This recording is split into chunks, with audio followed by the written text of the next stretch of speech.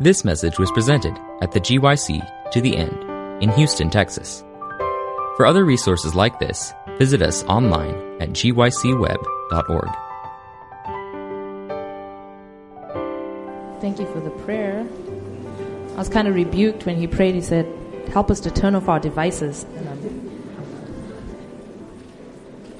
I have my notes in my device, so... Well, there's an exception.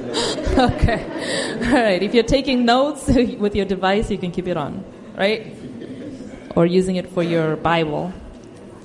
You guys are here for Martian men and Venusian women?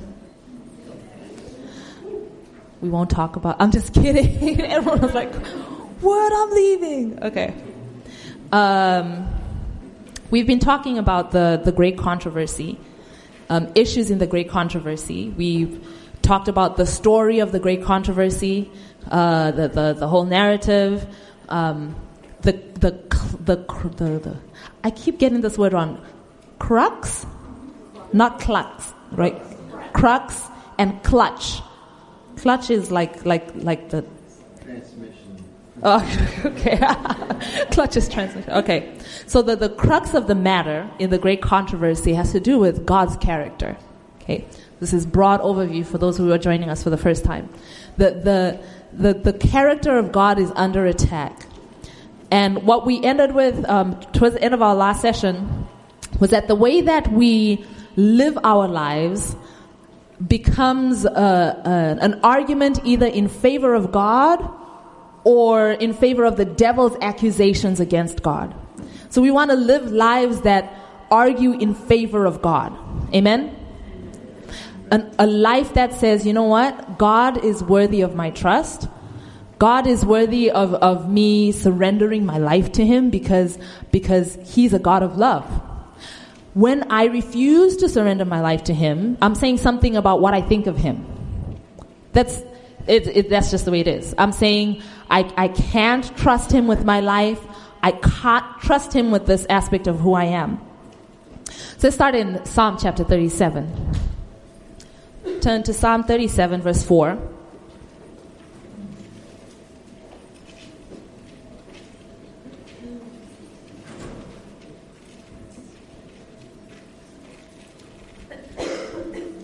Psalm 37 and verse 4. Could you?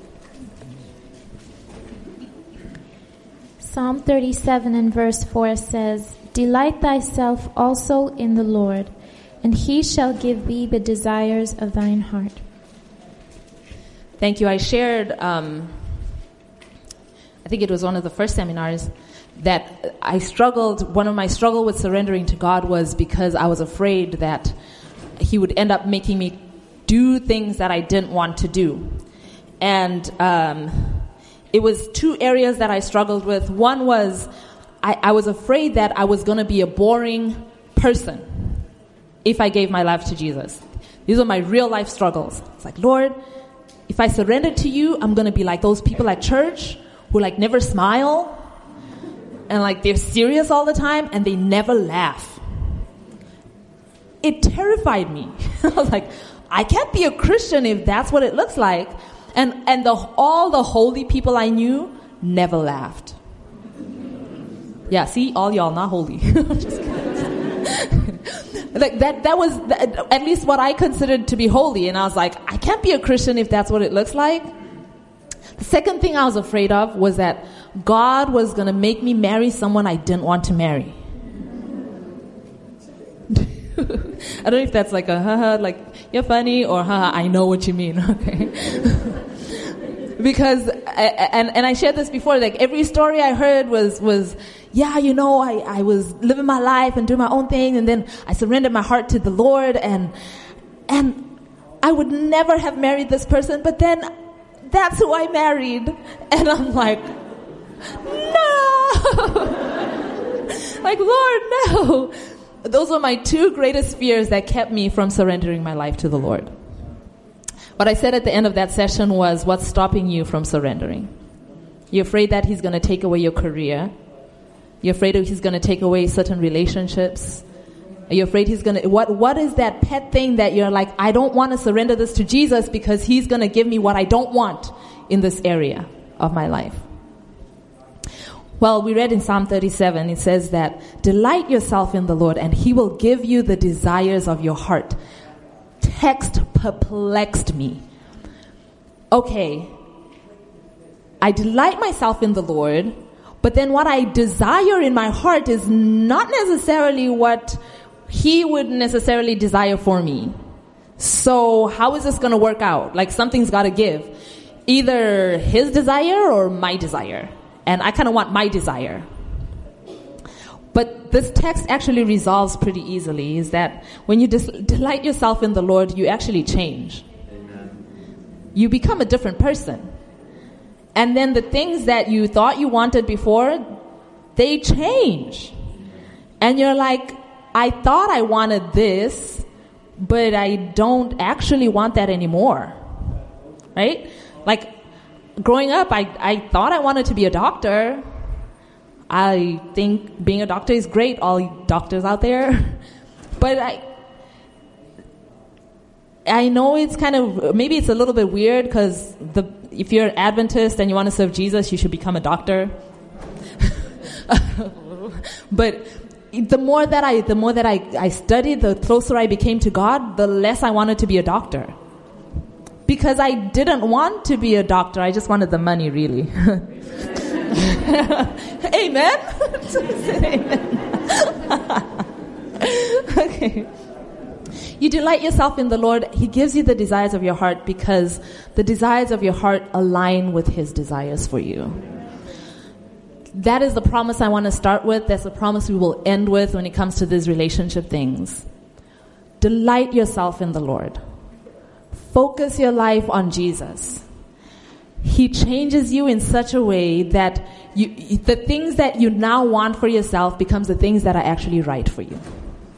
Okay? Okay, so now we're going to go into our great controversy theme. Turn to Genesis.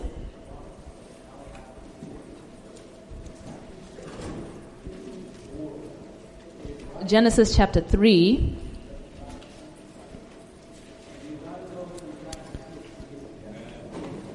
Actually, let's start in Genesis chapter 2. We talked about the very first session, we talked about different attributes of God. These 7 things about God that we studied over here. And we drew them from Genesis 1 and 2. So we also said Genesis chapter 1, you have, ending in chapter 2 verse 3, you have the creation narrative. And then you go to chapter 2 and you have a repetition of the creation story, but you have an enlargement of a certain portion of the story.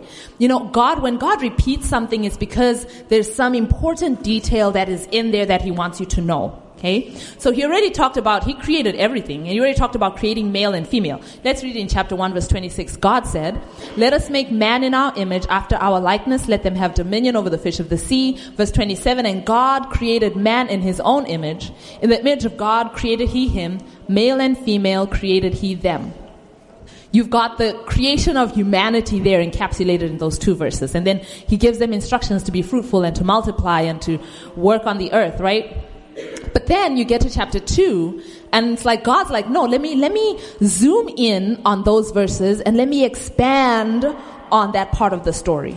Now there are theologians out there who will tell you Genesis chapter 1 and chapter 2 are completely different and separate creation narratives. That is not true. If you ever hear it, you need to expel it and ban that theologian from your life. Okay? It's not true. It's a repetition and an enlargement of the same story. So here we go. We're repeating the story here. Chapter 2. Verse 7. The Lord God formed man of the dust of the ground and breathed into his nostrils the breath of life. Man became a living soul. After he creates man, he plants a garden eastward in Eden, puts man, whom he formed, in the garden, and he causes to grow all these fruits, and it talks about the rivers that were there. And then in verse 15, and the Lord God took the man, put him in the garden to dress it and to keep it. And then God commanded man, saying, of every tree of the garden you may freely eat, but of the tree of the knowledge of good and evil thou mayest not eat. Thou shalt not eat of it, for in the day that thou eatest thereof thou shalt surely die. After all of this, okay, we got in chapter 1 that when God made a decision to create humanity, he made a decision to create male and female. We got that, yeah? It says, so God made man in his image, male and in his image created he him, male and female created he them. So creating women was not an afterthought. Amen, women? Amen. All right. It was part of God's original design. God planned when he creates humanity, he is going to create male and female. Here's the beauty, right? In Genesis chapter 1, in that text where, all over Genesis chapter 1, you see the Trinity working. But especially when it talks about the creation of mankind, God says, let us make man in our image. You've got that plurality of language. So God, when he comes to creating humanity, he comes in his triune singularity. Right? It's a paradox. Like God is one, but he's three. He is one. And he says, let us make man in our image. And when he decides to make something in his image, he decides that it is also going to be a plurality.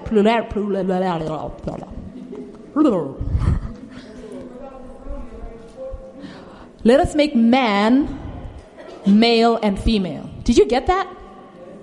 I botched the word. Plurality. Let us make man male and female. So there's something about when God created, when he created all of humanity,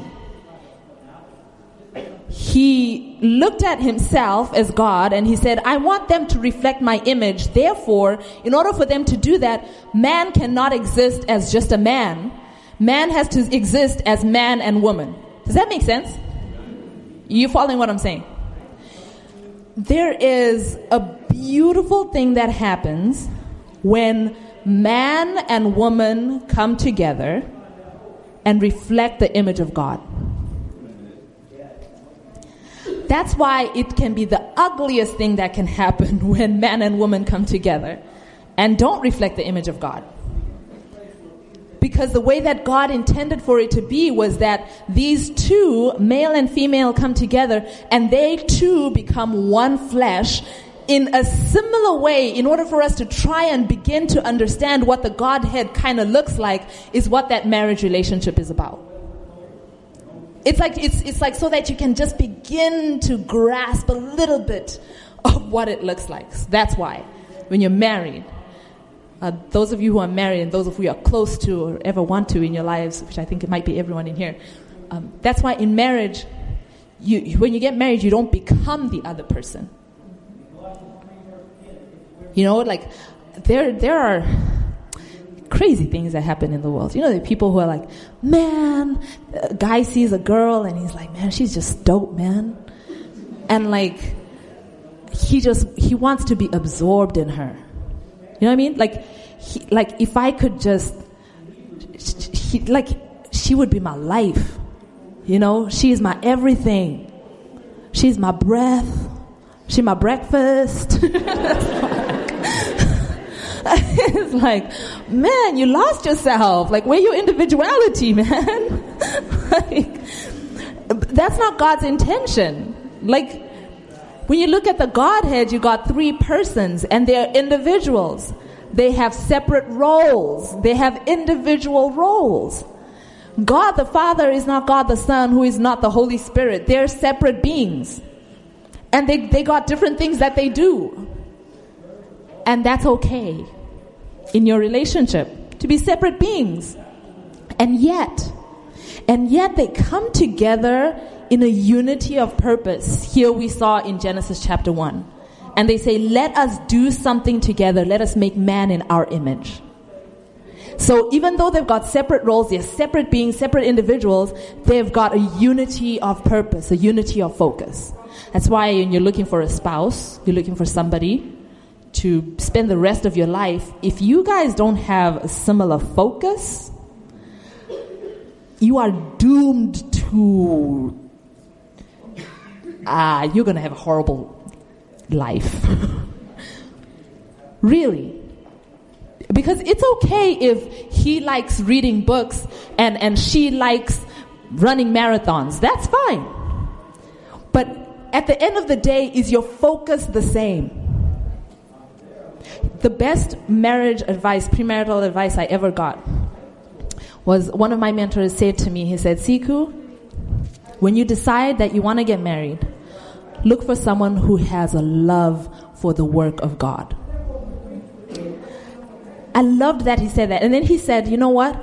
I intentionally said a love for the work of God because if I say a love for God, you're looking for someone who's like all zealous and they go to church every Sabbath and they dress properly and they can preach and like whatever. And he's like, I'm not talking about that. You know, and I'm going to talk to the holy women in the congregation now because in my conversations with women who are really committed to the Lord, sometimes we can get myopic in our comprehension of, you know, looking for someone who loves the Lord. Sometimes as women, we can be like, man, I want someone who loves Jesus, and you're looking for the preacher. No, for real, right? You know I'm telling the truth. You're looking for the guy who leads out in Bible study every week because that's going to tell you that he loves the Lord. You're looking for the guy who's like, you know, he's a deacon at church because that's going to show you he loves the Lord.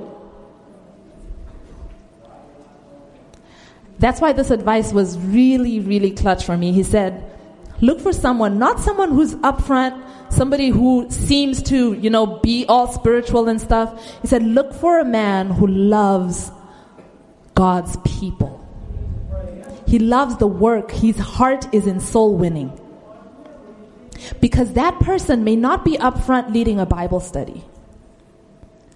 He might be the guy in the back who, when people come to church, he notices every visitor who comes in. And you'll never see him preaching in front. But he's the person who, when they leave church, he's going to make sure he got their phone number and he's going to text them and say, we were so happy that you came to church this Sabbath. He said, look for that person. Look for the person who loves the souls of people. Who loves their souls for salvation. Does this make sense, ladies? Especially the holy ladies. You know, you holy ones out there who are like, when women are holy, I mean, it's crazy. Like, it's extreme. So, I'm putting it out there for you. Like, look for someone who loves the work of the Lord. And that's assuming you love the work of the Lord too, amen? You love souls? All right. Singularity of purpose, having the same purpose. Here, God says, after he makes this decision, let's make man in our image, there's a method that he goes through, and here we're talking about God being organized and intentional.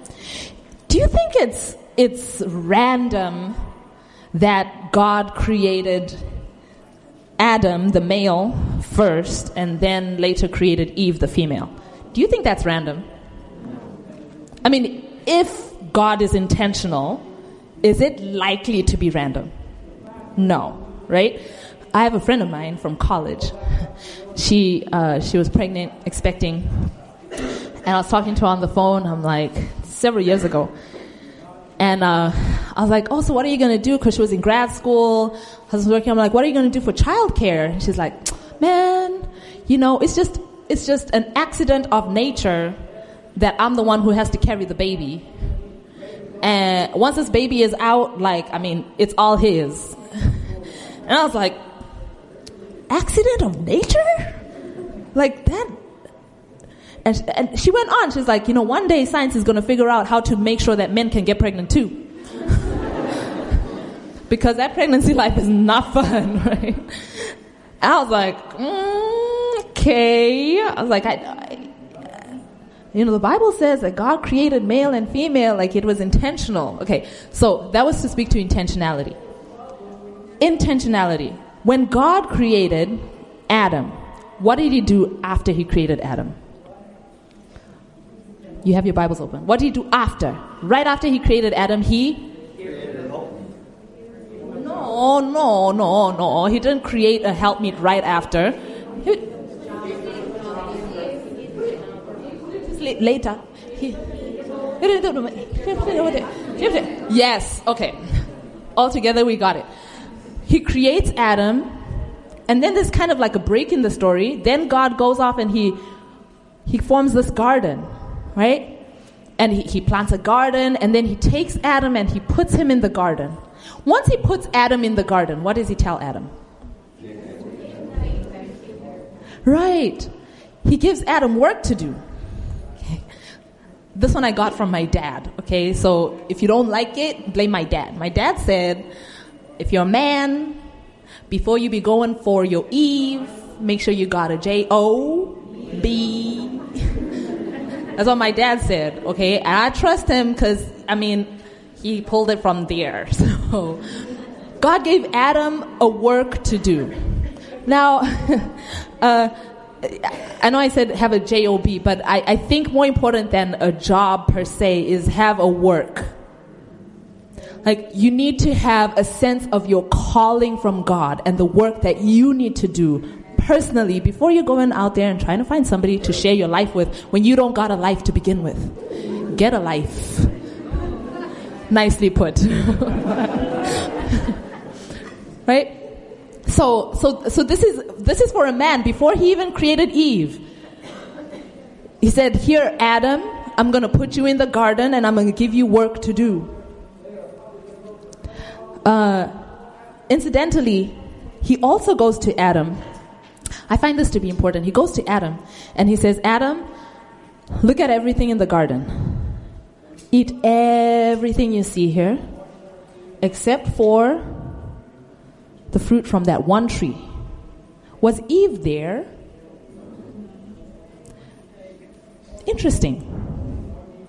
Eve wasn't there when God gave Adam that instruction. But when we get to chapter 3, did Eve know about it? Yeah. How'd she hear? Adam had to tell her. Look, men, you got to be a spiritual leader in your home. You've got to be going to God and getting a word from the Lord that you can tell your wife and your family. This is a true story. Got to lead in your home spiritually.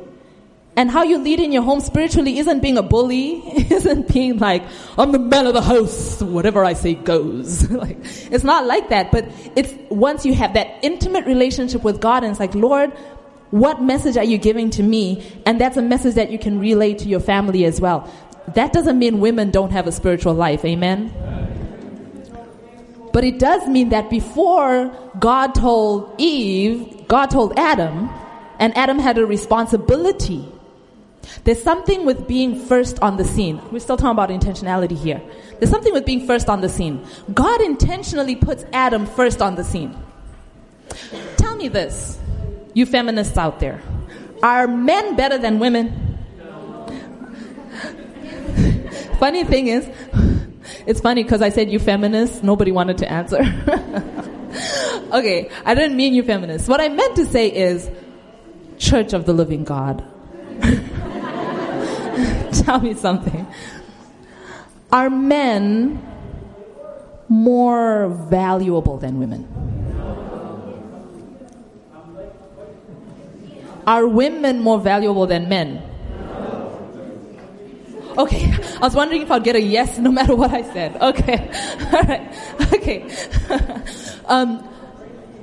When God created men and okay, let me resolve it. When Jesus died, we're talking about value. When Jesus died, did Jesus die for both men and women equally? Yes. Amen. Men and women, in God's sight, as far as value goes, equally valuable.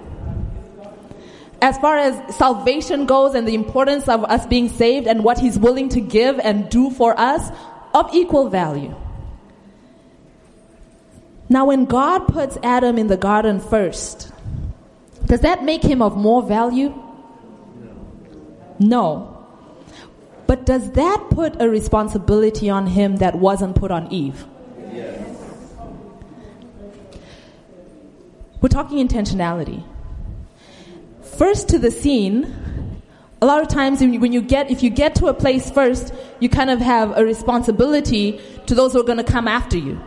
You're driving down the road, there's an accident that just happened, you turn on your hazard lights because you're the first person there. You don't want people to come crashing into the accident behind you, right?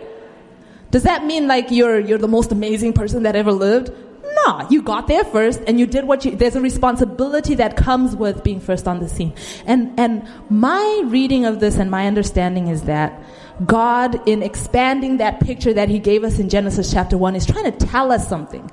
That the way that I created, the intention that I had when I created was to say that when man gets to the scene first, I put Adam there, I put a male there, because there's a responsibility that should go with him being a man.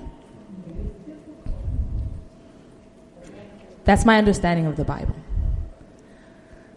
Men and women are different. Men and women are not just different biologically. Men and women are different in terms of the roles that they play. Let me say this and let me see how much time, if I have time to elaborate on it. I do. I'm going to say this. Some of you are going to disagree off the bat, but I want you to bear with me. Okay? I went to a women's college and I was indoctrinated while I was there.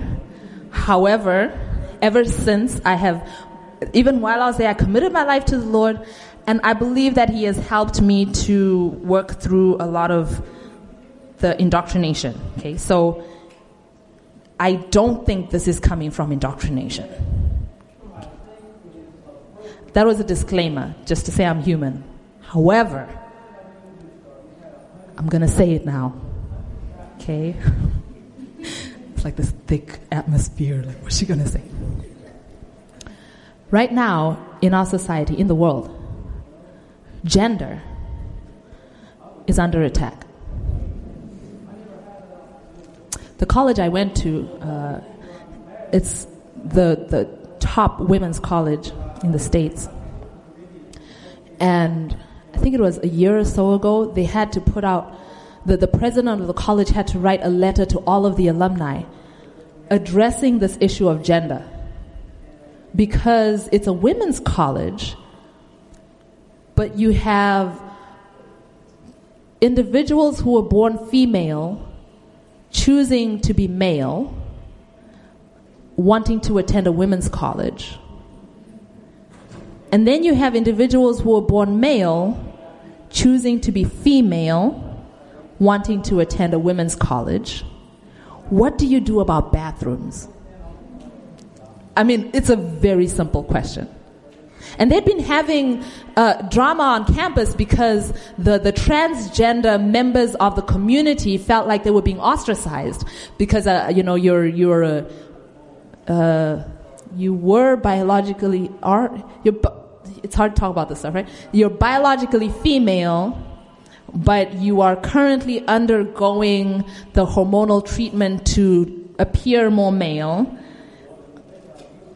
And so you go to the ladies' bathroom in the dorm, but you kind of look like a dude, but you're actually a chick. And then the other women are like, what's a man doing in here? But then you're like, nah, I'm a woman. I'm me. And it's like, so what do you do with that? This is what's happening in the world. And they don't know what to do about it. I got a forward the other day on WhatsApp about Celine Dion championing a gender-neutral fashion thingy for kids.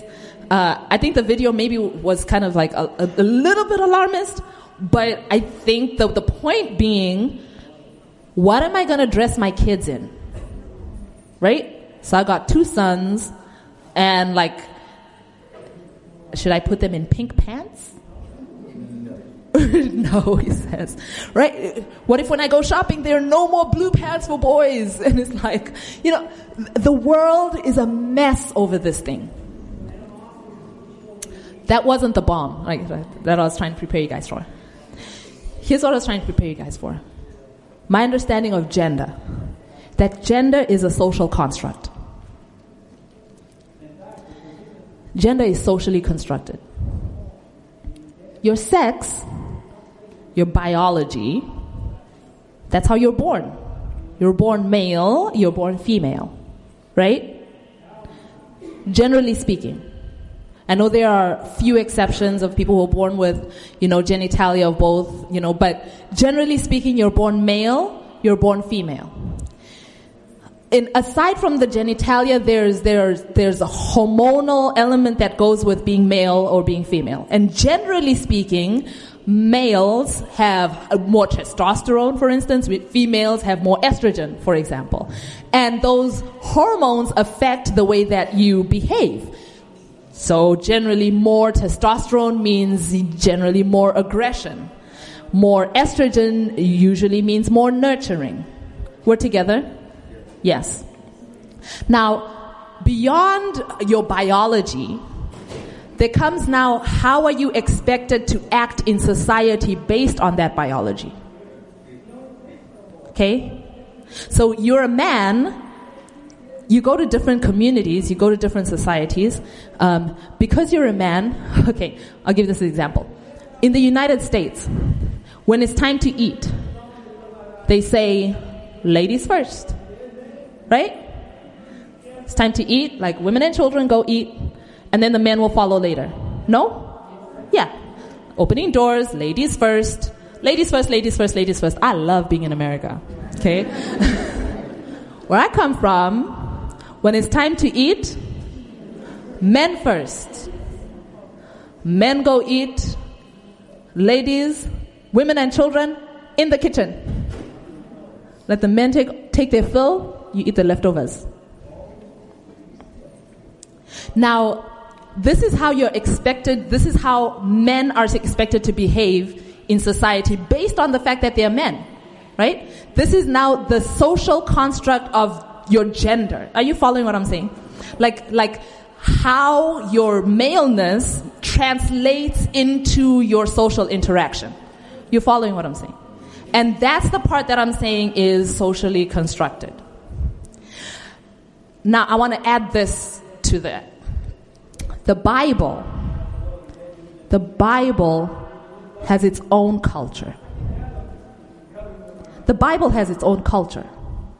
The Bible has realities of how people ought to interact in society. The Bible has a reality of how women should behave in society. The Bible has a reality of how men should behave in society. These are real things. They're there in Scripture.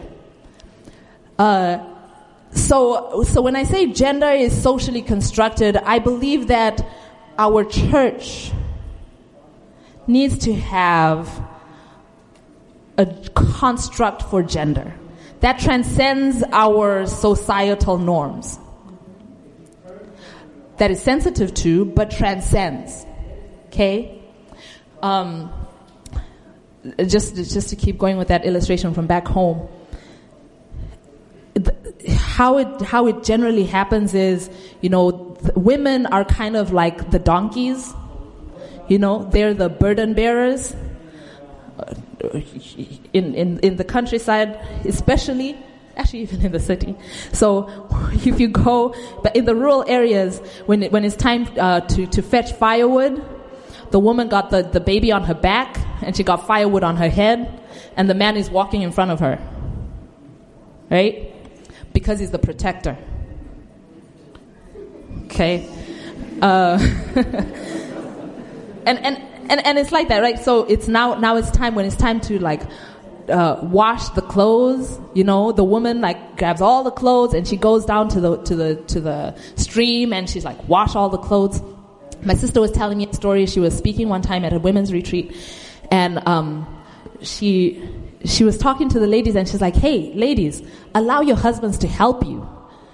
She had to say, allow your husbands to help you with chores around the house. And there was one lady there, all the ladies started laughing and they were like, ha, what you're saying is funny. Because there's this one lady who, her husband would help her do the laundry. And it was a mockery.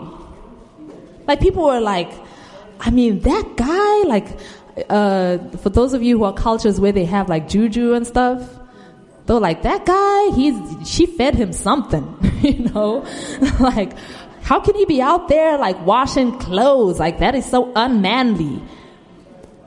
But should our Christianity transcend the culture? Yes. So yes, maybe that's a cultural norm where I come from. But that doesn't mean that's how you ought to behave. Are you following what I'm saying? I gave the example of my culture that I come from because I felt like it'll be easy for you to relate to that one. Because if I come close to home, it gets harder. It gets harder to relate to that. That men, right now in American culture, your manhood is under attack. Like, it's not okay to be assertive.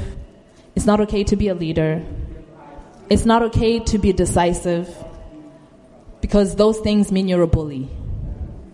That's the picture in society. And women, no matter what you do, you're always right.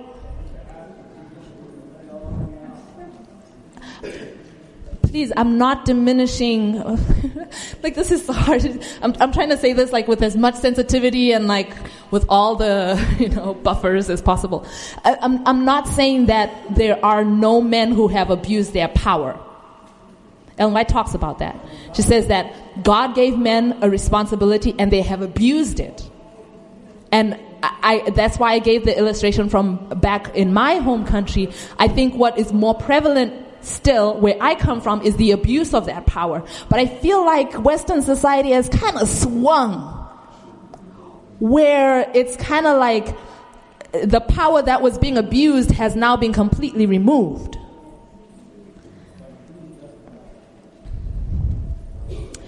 And so God created Adam and put him in the garden. Martian men, Venusian women, is to say that we're different, and it's okay. Men and women are different, and it's okay. As a matter of fact, it's good. In fact, it's part of God's design. And the world is hungering and thirsting to see what a good picture of that looks like. We don't have time in the session to go into nitty-gritty details, but something that I'll point out, especially in the next session, is my personal goal in the seminar is to encourage you to think, is to give you some fodder to think on, and then go think about it. Go study it out and figure it out. But the truth is, the world needs to see what a woman looks like. Look, okay, this is my last high horse, and then I'm going to go back to where I was trying to go. There's a certain picture that in Western society of what true femininity looks like, and it looks like a woman who has children and then stays home and takes care of them. I'm critiquing it. I'm critiquing it based on the Bible. People talk about all the time, that Proverbs 31 woman. You want to get a Proverbs 31 woman. Have you read Proverbs 31? Anybody?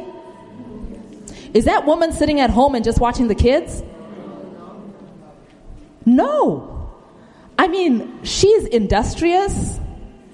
She is so industrious and so, like, she's taking care of financial needs in her home. And she's so good at what she does to the point that she is spoken of not just in the home but outside of the home. So look, I'm critiquing from the Bible this idea that women have no place doing anything out in society. I critique it. I don't think it's biblical. Look, the world needs to see women who believe in the Bible and the role that God has given to them, yes, as mothers, as nurturers, as women in Israel, but not just a woman who sits at home and watches kids. Look, if you're not developing your mind as a woman, you're doing your children a disservice. You're doing society a disservice, because your children will grow up stunted and they will not be a blessing to the world that they should be. The world needs to see those kind of women. Where are they? And where are the men? Where are the men who stand for right though the heavens fall? Where are the men of conviction? Where are the men who won't stand for injustice, whether it's done to a child or done to a woman or done to a fellow man? Where are those kind of men? That is what the world is craving for. The world needs to see that.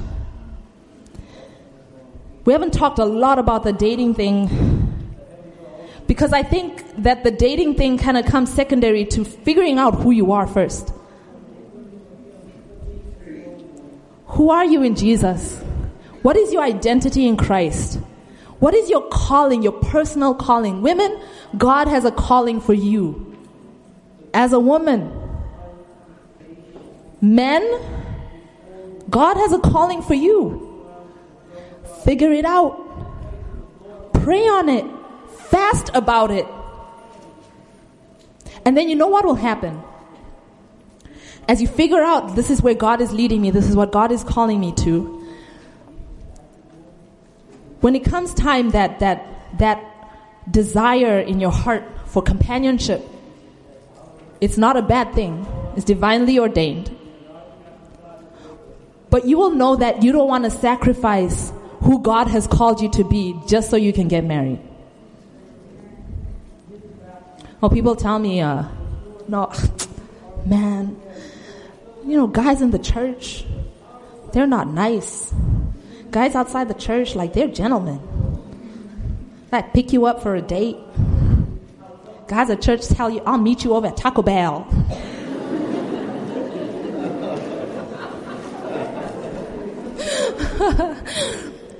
And that's all you're looking for in a man. All you're looking for is someone going to pick you up for a date. Okay. Figure out who you are in Christ. Find your identity in Him. Let's keep reading. Genesis chapter 2, verse 18. And the Lord God said, "It is not good that the man should be alone. I will make him an help meet for him." It's not good that a man should be alone. I will make him a help meet for him. I'll make a helper who is well suited for him. Did you catch that?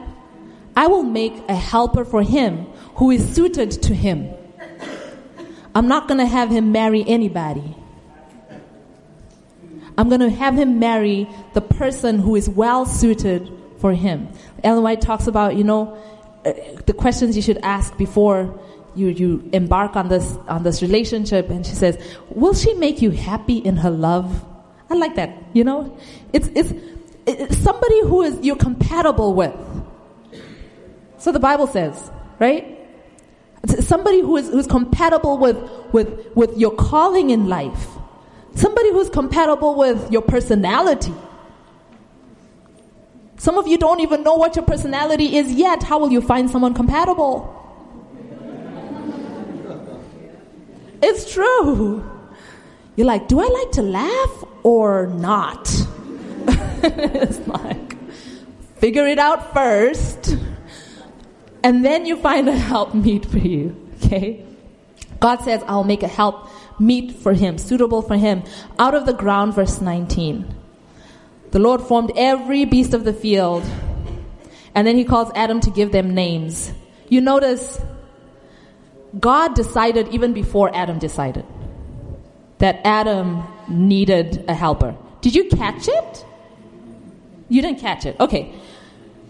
Verse 18. God is the one who says it is not good for man to be alone. Yeah? So he goes and he forms all the creatures, brings Adam to name them, and then in verse 20, after he names them, for Adam there was not found a helpmeet for him. Did God know that already? So who figured it out? Adam. So God, even before Adam was like, man, Lord, I just need somebody. I'm out here thirsty. No, God. Before Adam even realized that he needed a help, God is the one who said, I am going to make him a helper. And then he put him in a situation where he was working for the Lord. Did you catch it? God gave him a work to do. He was working for the Lord. And as he is working for the Lord, he's like, hold up. I don't have a helper meet for me.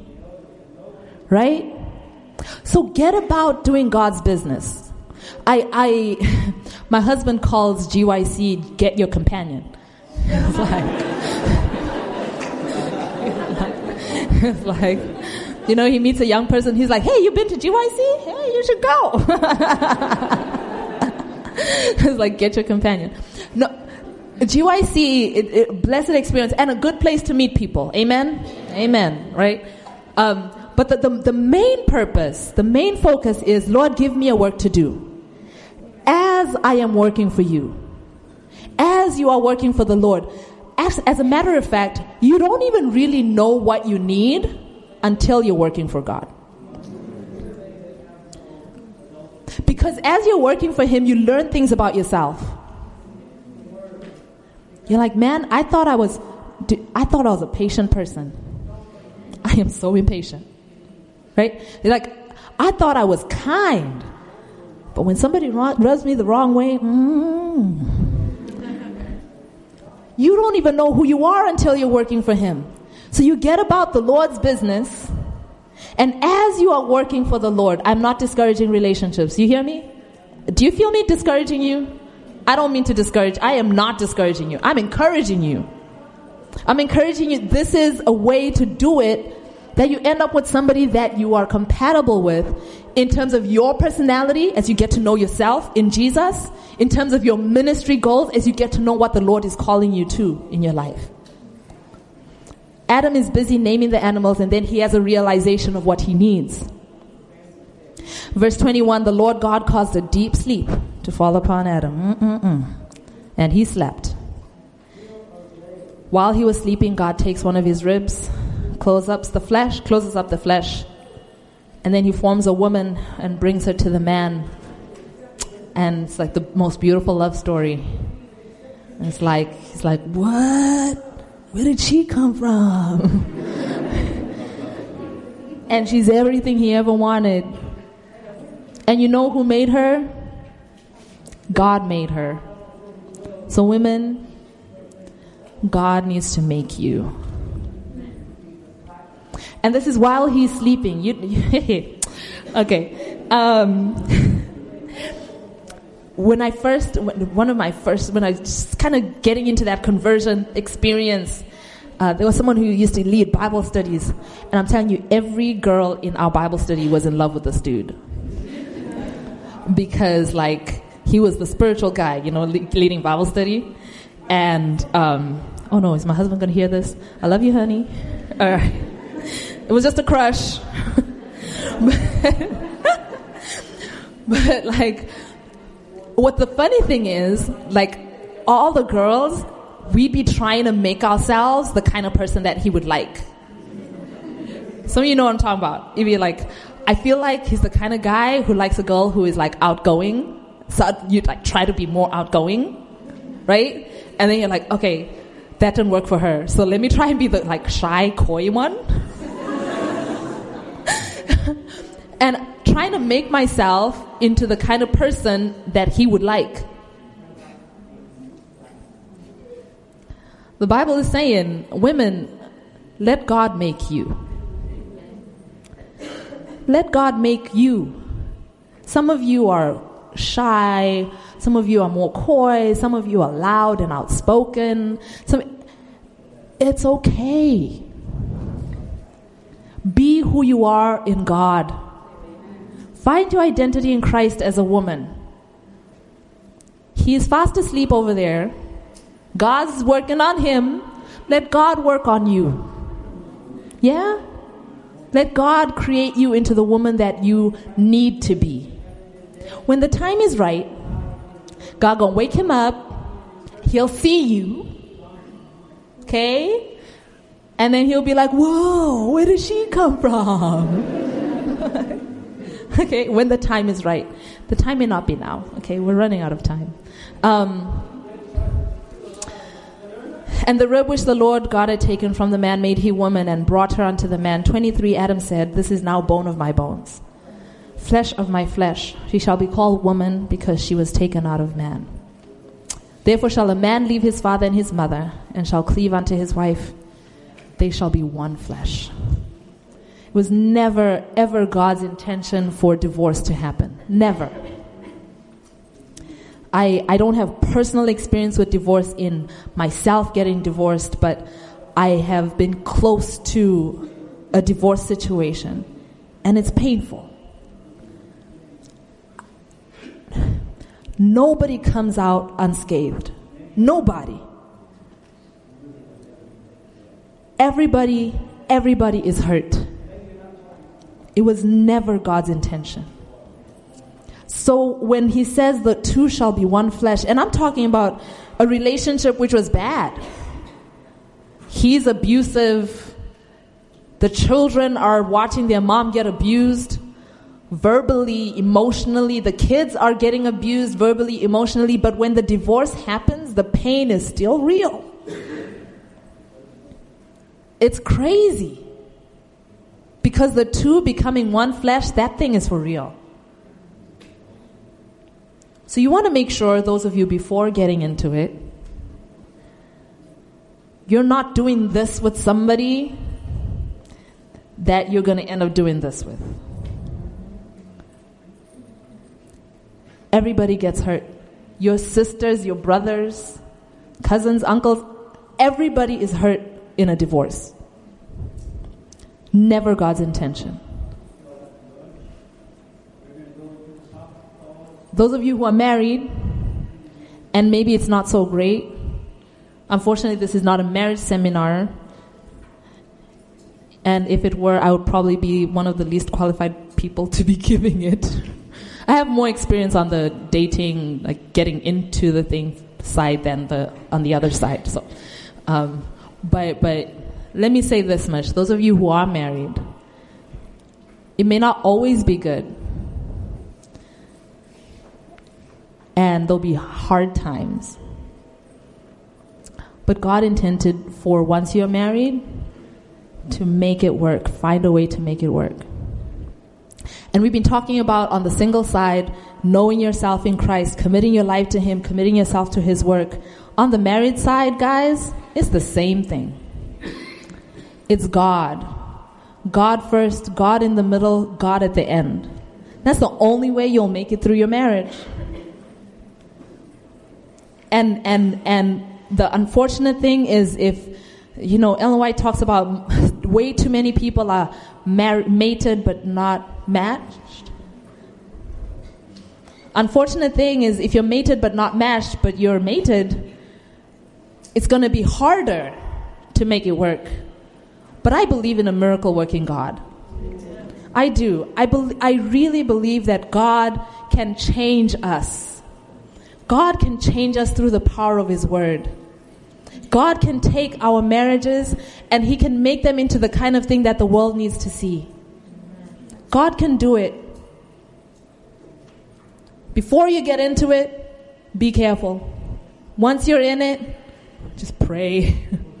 Hang in there. And go to marriage seminars. Okay. We're about out of time. Last point, and then I'll do like a question or two if there are any questions.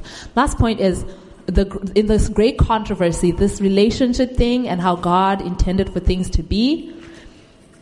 If God's character is under attack, and who God is, and a picture of who God is under attack, one of the most effective way that the devil is doing this is attacking relationships.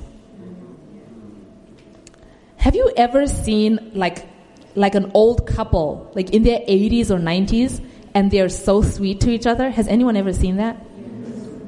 Doesn't it make you want to cry? I know, it's like sweet beyond like Instagram. It's like, man, this is just, it's a beautiful thing. And you think about, they've gone through trials and like all this stuff, but then there they are. And I remember I was at a retreat, it was a mystery retreat, and this old couple, and he's kind of, what's this, Alzheimer's? The Parkinson's? The Parkinson's is the one that shakes you, right? He's got Parkinson's a little bit, and I was sitting with them at the breakfast table, and he stands up. I mean, the man walks so slow. He gets up and he walks over to where there are the drinks, and he grabs a cup of orange juice, with the hand that doesn't shake as much. And he brings it to his wife. And he puts it down, and then he goes back to get his own. I was like, no!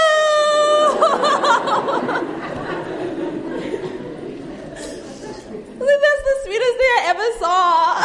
You know? Because she doesn't have Parkinson's. She could have got up and got her own juice. You know?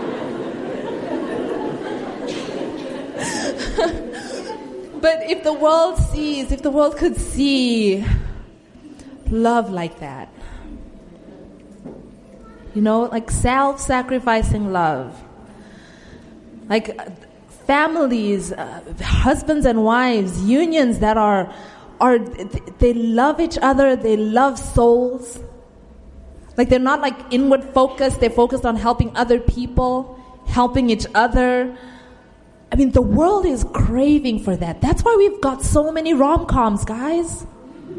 That's why all the Christmas movies, you know, that Hallmark, that's what it's all about. But they're craving for the real deal. And we are the people to give that to the world. When they see that, they see a glimpse of God. And you become an argument. Just in your relationship, you become an argument in favor of the gospel. Let's bow our heads and I'll take a question or two. Lord, help us. Help us to realize who we are called to be in you. And then, Lord, bless our unions, our relationships, so that they can be a reflection of you. Lord, we pray that the world would look at us as a witness in everything that we do, and that they would come to love you more. Pray these things in Jesus' name. Amen. This message was recorded at the GYC To The End in Houston, Texas. GYC, a supporting ministry of the Seventh-day Adventist Church, seeks to inspire young people to be Bible-based, Christ-centered, and soul-winning Christians. To download or purchase other resources like this, visit us online at gycweb.org.